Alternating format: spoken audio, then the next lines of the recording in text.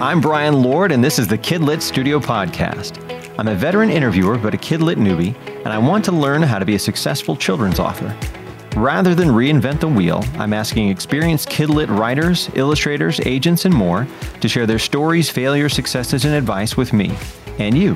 Make sure to subscribe to the Kidlit Studio Podcast so you can learn how to be more successful too. Hi, I'm Brian Lord, and this is the Kidlit Studio Podcast. My guest today is Brooks Benjamin. Brooks is the author of My 7th Grade Life in Tights, which I think you can see right here. He's a 5th grade teacher at the same school as his wife, which is very convenient for both of them. But his career highlight was founding a New Kids on the Block tribute dance group when he was in the 6th grade. He's also a fellow member of SCBWI Mid-South. Brooks, thanks for coming on and doing the podcast. Thanks for having me on. I really do appreciate it. It's always good to see you however I can, online, real life, telepathically, whatever. All that's good. Well, I always want to make sure my guests feel welcome and special. So for last one, we had Alicia Peak, who is a fantasy writer. We had a dragon. So we do have your book right here behind us. Also, your book focuses on like dance and football and some other stuff. And so I dug up this. So my wife got this for me. My football number was 20. And I was also in show choir. I cannot find any show choir pictures, but I did find some pretty sweet stuff. Do you still have all your New Kids on the Block stuff? I have a little bit. Actually, I have some that a librarian gave me. I went to an event. A librarian was like, I have to give you these. These are New Kids on the Block, like trading cards. Oh, hanging and tough. Buttons. And I was like, he was like, do you want them? I think you should have them. I was like, yes, I want them. There's the button right there. I mean, you don't get cooler than that. That's cool. Which New Kid were you? Whichever one danced the worst and showed the least amount of skin. Okay, well that's good. And the other I'm not sure who that was. So I for football too, I was digging around and I found this. I literally did not know I had this till 15 minutes ago, but I've actually got a football jersey, which I'm going to wear to kind of put everything in here. Awesome. So this is my like a football jersey, which is so kind of crazy, but that's perfect. I just found it as I was hunting for anything to do with New Kids on the Block. I'm pretty sure we have a 98 Degrees CD somewhere, but I think this is it a New Kids on the Block jersey? No, this is the actual football jersey. So you've got you've got football, you've got karate in your tights. You have tights. We got some New Kids on. Yeah, I got My 7th Grade Life in Tights. That is awesome. And the pants leg is a different color. That is, oh my goodness. So it says amazing. My 7th Grade Life in Tights down one leg, and it has kind of the tagline on the other leg here, where live it, goodness, work it, bring it. Did you put more work into that or the book? I'm going to say it's about 50-50. When I wasn't writing, I was designing. So that is awesome. My editor loved me for it. She was like, this is brilliant. Absolutely. If the book doesn't pan out, you can be a fashion designer. And that's awesome. I have that avenue I could go down. I know. Or the hair thing. I know right now we're recording this in April of 2020 and no one's gotten a haircut in a good while, but I think you're pulling it off really well. That's an exceptional haircut right there. Oh, thank you. It's not a haircut. It's just my hair does what it wants to do. And there's no bargaining with it. There's no talking any sense into it. I wake up and it tells me what the style is going to be that day. And today it's this. I don't know what the style is. It's Seth Rogen cash. Seth Rogen cash. Awesome. Well, cool. So for those of you who are tuning in for the very first time here, basically the idea of this is that I'm a newbie writer. And I want to learn as much as I can from people who've gone on, been successful before me, and that I want others to learn along the way. So today, what we want to focus on, kind of like your journey, your process of how you do this, kind of the business stuff that a lot of people wouldn't know initially. So how did you really get your start into writing? A lot of writers, they'll say, oh, I've wanted to be a writer since I was 3 years old. And as soon as I could pick up a pencil, I was crafting stories. I was not like that. I wanted to be a magician until I was like 13, maybe 16. I don't know. I wanted to be like a stage magician. And I thought that was the coolest thing. I did not really get into writing seriously until college. Really? And that was screenplays, short stories, never any books, or manuscripts, I guess. Mm-hmm. It wasn't until I got a job as a teacher. We had a college professor come to our school one day, and she had this program that was all about making connections, kids making connections to picture books. And what you do is you read them a picture book, and they make connections to it, either book-to-book connections or their personal life to the book connections. And the whole idea is, you get them making connections. And those kids that make book-to-book connections, you go with those books and you read those next, and you just kind of introduce them to all sorts of different stories. Long story, even longer. She had us do this activity one day, and I don't know why she did it, but she gave us all these little journals, and she said, okay, I want everyone to write a scene of any story. It could be a story you made up. It could be a rewrite of a scene from your favorite book, favorite movie. Just write a scene. So I was like, okay, I'll write a scene about first day of school, a kid who's nervous, but a teacher who's just as nervous, and it's going to be kind of going back and forth between them. And I started writing. I had dialogue and action stuff, and she gave us 15 minutes to do it, and didn't get finished. But while I was doing that, I was like, man, this is really cool. I'd never sat down and wrote dialogue and kind of had characters planned out with the descriptions of their clothing and trying to really flesh out the descriptions, because with screenplays it's just so-and-so walks in, they're wearing a hat, they look angry. But with this, it gave me a lot more space to kind of explore some of that stuff. And I thought, man, I really love it. So I went home that night and I told my wife, I was like, I'm going to write a book. She's like, okay. And I was like, yeah, I'm going to write a book. So I sat down and I wrote the very first chapter of a book.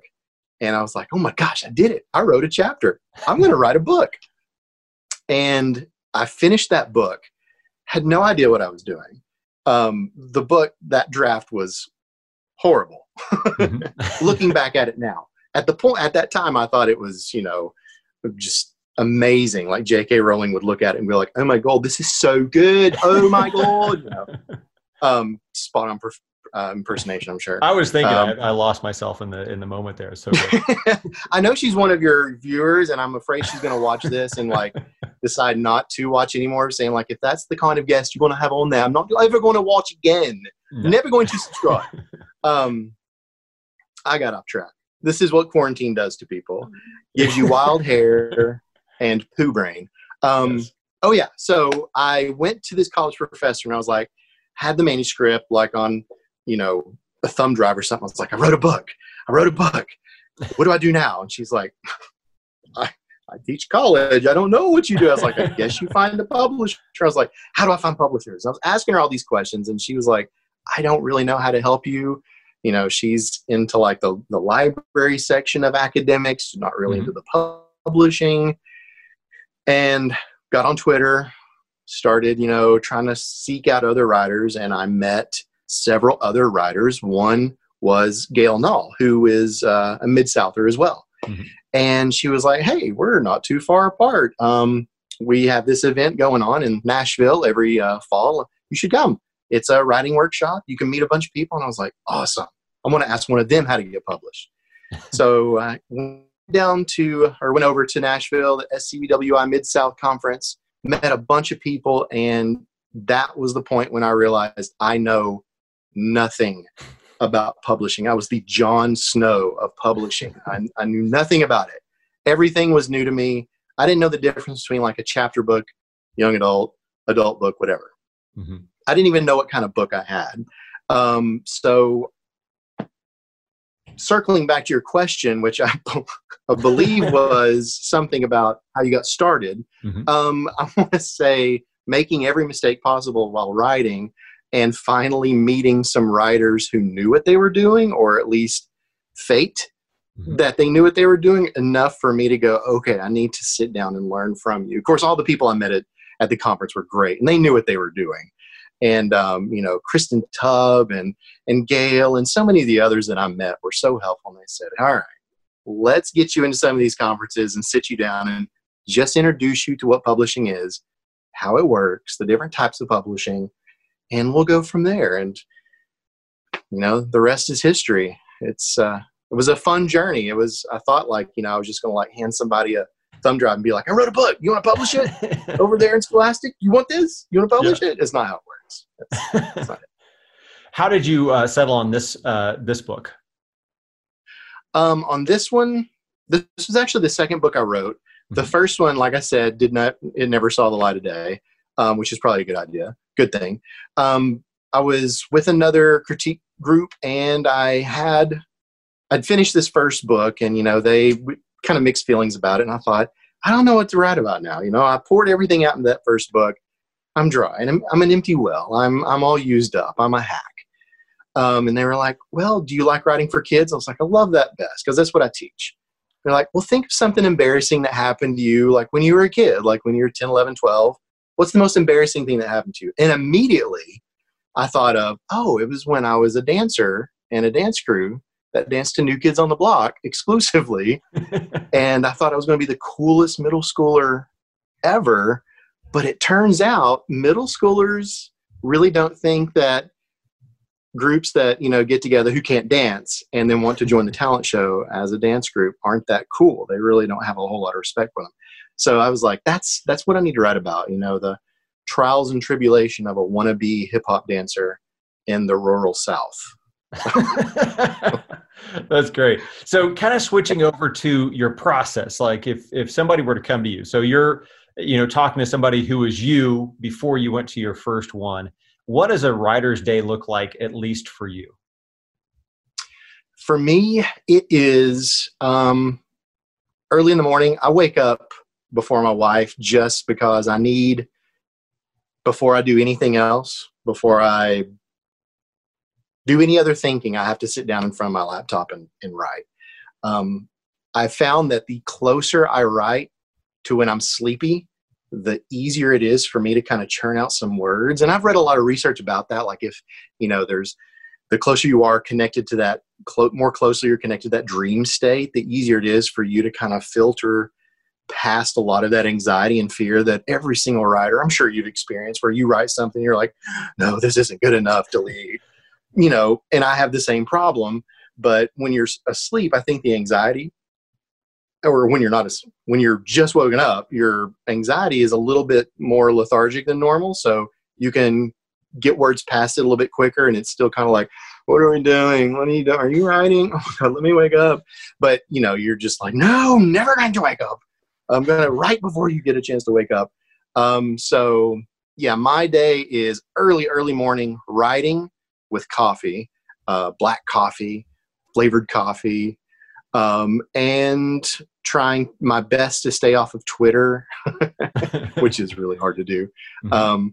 That's definitely something I need to work on. And after that, it's school. It's school and teaching and kids. And I come back and it's eating, maybe some exercise.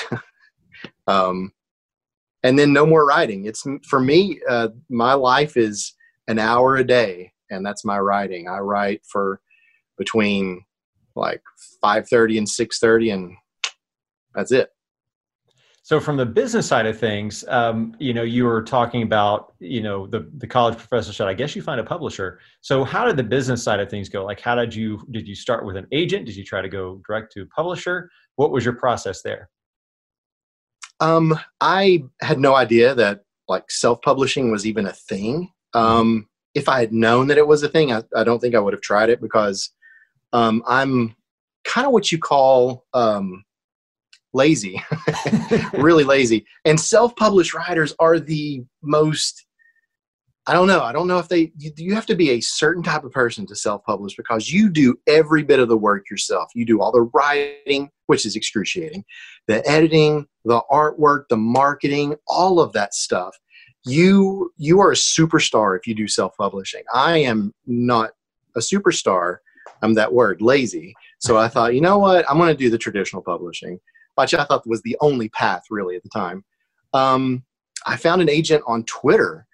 Actually, after discovering that there is a huge community of writers on Twitter, like the Twitter writing community itself, especially children's lit, is really active on Twitter. And they're really, for the most part, helpful in trying to connect, aspiring authors to agents and websites that'll help them. So after I met some of them, a lot of them said, check out this website here. That kind of gives you an idea of what certain agents are looking for. And I found several agents after I'd written this book who were looking for funny middle grade books that, could kind of had a sporty theme, but it wasn't like focused on sports completely. So I was like, oh, that's kind of my book. It's funny, it's middle grade, and there's this element of sports that kind of runs through it. So I subbed to them and actually ended up with 3 different offers, and went with my current agent, who's Uwe Stender with Triada Literary Agency, and he has been phenomenal to work with.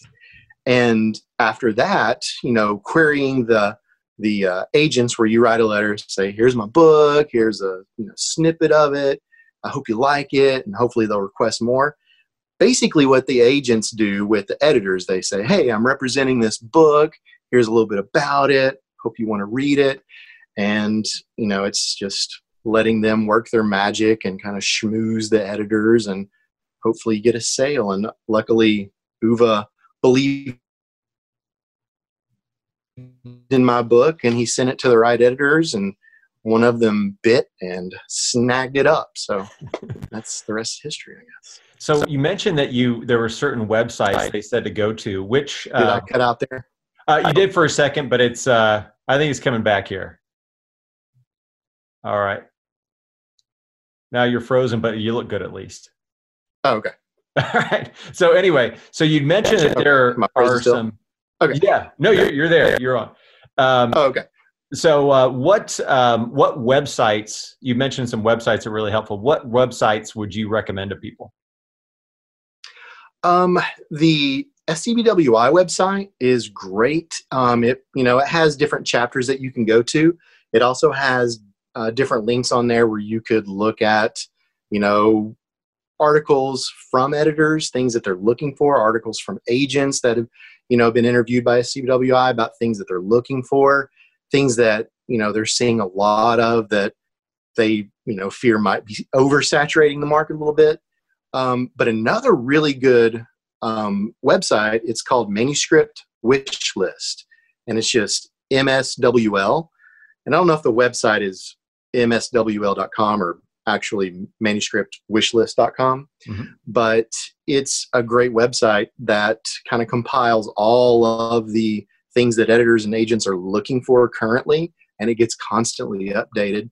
And that one has, some really good resources on there, because if you do have a book and you think, I don't know if any agent or editor is going to even want to look at, a book featuring a 35-year-old, single father who is a prodigy trumpet player, but is also secretly a kickboxer. This is why I don't write adult fiction. But if you get on there and you plug in those keywords, you could probably find some agent out there going, man, I really want a book that has like a 35-year-old protagonist who plays jazz, like soft jazz in the nighttime, and during the day he's like a kickboxer. Yeah, because that makes sense. That sounds good to me. And you probably will find an agent, and then you can say, hey, I saw on Manuscript Wishlist you were looking for this book. Well, lucky you, I've got it right here. Now, for the next question here, I know, so we're giving you some grace ahead of time in case you leave anybody out, but who are the must follows on Twitter? Ooh, must follows on Twitter. Oh my gosh, there's so many. I personally love following Chuck Wendig. Is so hilarious. Chuck Wendig is, he's been widely published, and he has his own thoughts and opinions on the public publishing industry, and he is very outspoken, but he's also hilarious. Let's see. Anne Ursu, and I don't know if you need to edit this part. No, that's all right. Go for it. I think it's her name, Anne Ursu. I think that's how you say her last name. I'm not really sure. An amazing author. And if I'm butchering her name, so I apologize so much. But she's an amazing author, but she's also a huge advocate with, just making sure that books that don't typically get the spotlight are getting the spotlight, especially with marginalized voices. She's just a really good advocate. I love her to death. Let's see, Lindsay Eager. She's a really good one to follow. I'm going to also go with, oh my gosh, I could probably just name off for the next hour and a half. Go to my Twitter, look at who I follow, and follow every one of those people because they are brilliant. They are published or they are, pre-published. They're aspiring authors, but I follow them for a reason. It's always because they're either super funny, they're brilliant, they're great writers, they have so much to offer, they're generous. Jarrett Lerner is another one, middle grade author, who's just probably the most generous person on Twitter. He's just constantly like, oh, hey, I'm going to give away 3 million books. You want 3 million books for you? Here's 3 million books for you. And in the meantime, I have 4,000 pages of free activities you can do at home. So Jarrett Lerner is amazing as well. But yeah, there are lots of, and follow librarians too. Any librarian you see, any media specialist, any teacher you see on there, follow them because, they're your gatekeepers. They're the ones, especially if you're at Kidlit, they're the ones who say, we need more books like this. I'm looking for books that, have protagonists like this or deal with these kind of themes. Not to say you just want to jump on a theme or something because somebody said they want it, but, you get an idea of what, they're looking for based on what their students are requesting. So they're always good to follow. So speaking of teachers and students, you're a teacher, and I know that you have some great resources, that come with your book that are made for teachers. That's one of the things I've learned, as I'm getting into this, is that it is key, like you're saying, to have resources that help teachers get on board. What, as a teacher and a writer, what would you suggest a newer writer do to make their books more, I guess, teacher friendly? I think there's so many things you can do. Making yourself accessible in some way to where, it's really easy for teachers and librarians to contact you, I think is really, really important. I've gone to some authors' websites where there's no way to contact them. And, I don't feel comfortable just messaging them on Twitter saying, hey, you're an author, I have a question. But if they have just even a simple contact form, that's really good because, when teachers and librarians reach out, they want to know that the way or the method that they're reaching out is something that's, kind of approved by you, and having a contact form's basically an invitation to say, yes, contact me. That's great.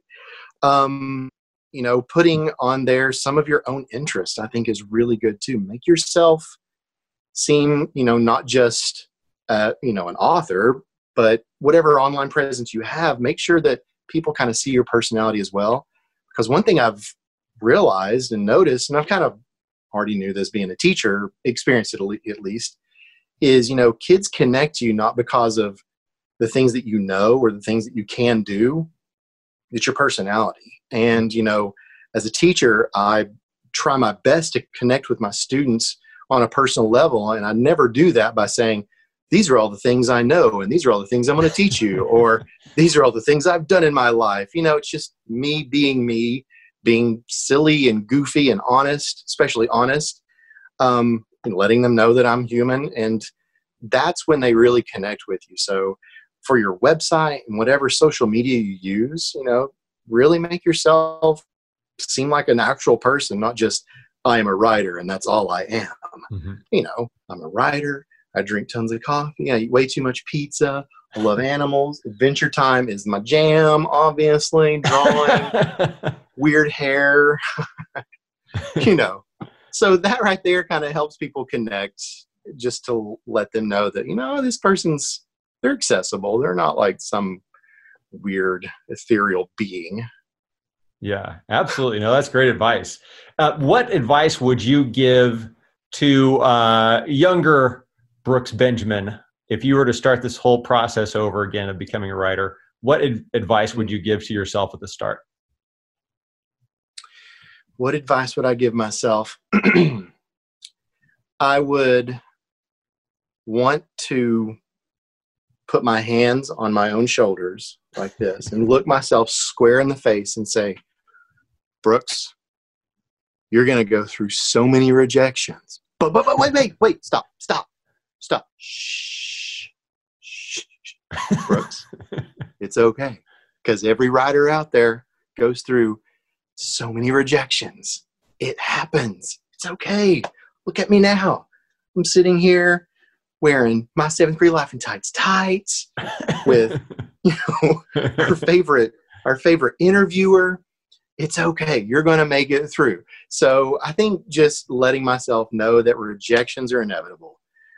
Because the first time I sent my work out, especially on this book, when I was so excited about it and I sent it out and I got that very first rejection, that was just like a form rejection that said, thanks, but no, basically. It broke my heart. I mean, I was crushed. I had no idea what to do. I thought, oh, okay, I have chosen poorly. I'm not a writer. And of course, I got tons of rejections, but you've heard people say it only takes one yes. It's totally true.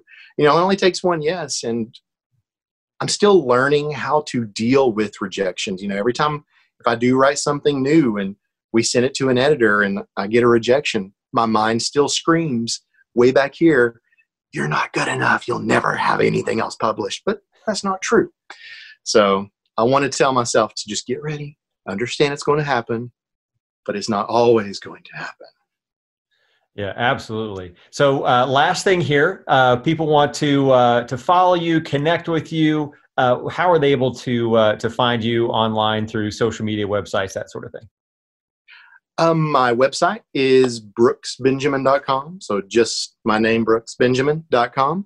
I'm really active on Twitter @brooksbenjamin. I'm not on Facebook anymore. I deleted that like a year or two ago. I feel so free. I recommend everyone do that. Facebook was just the people I was following, they were just so nasty and negative. It was really not healthy for me. So I deleted Facebook.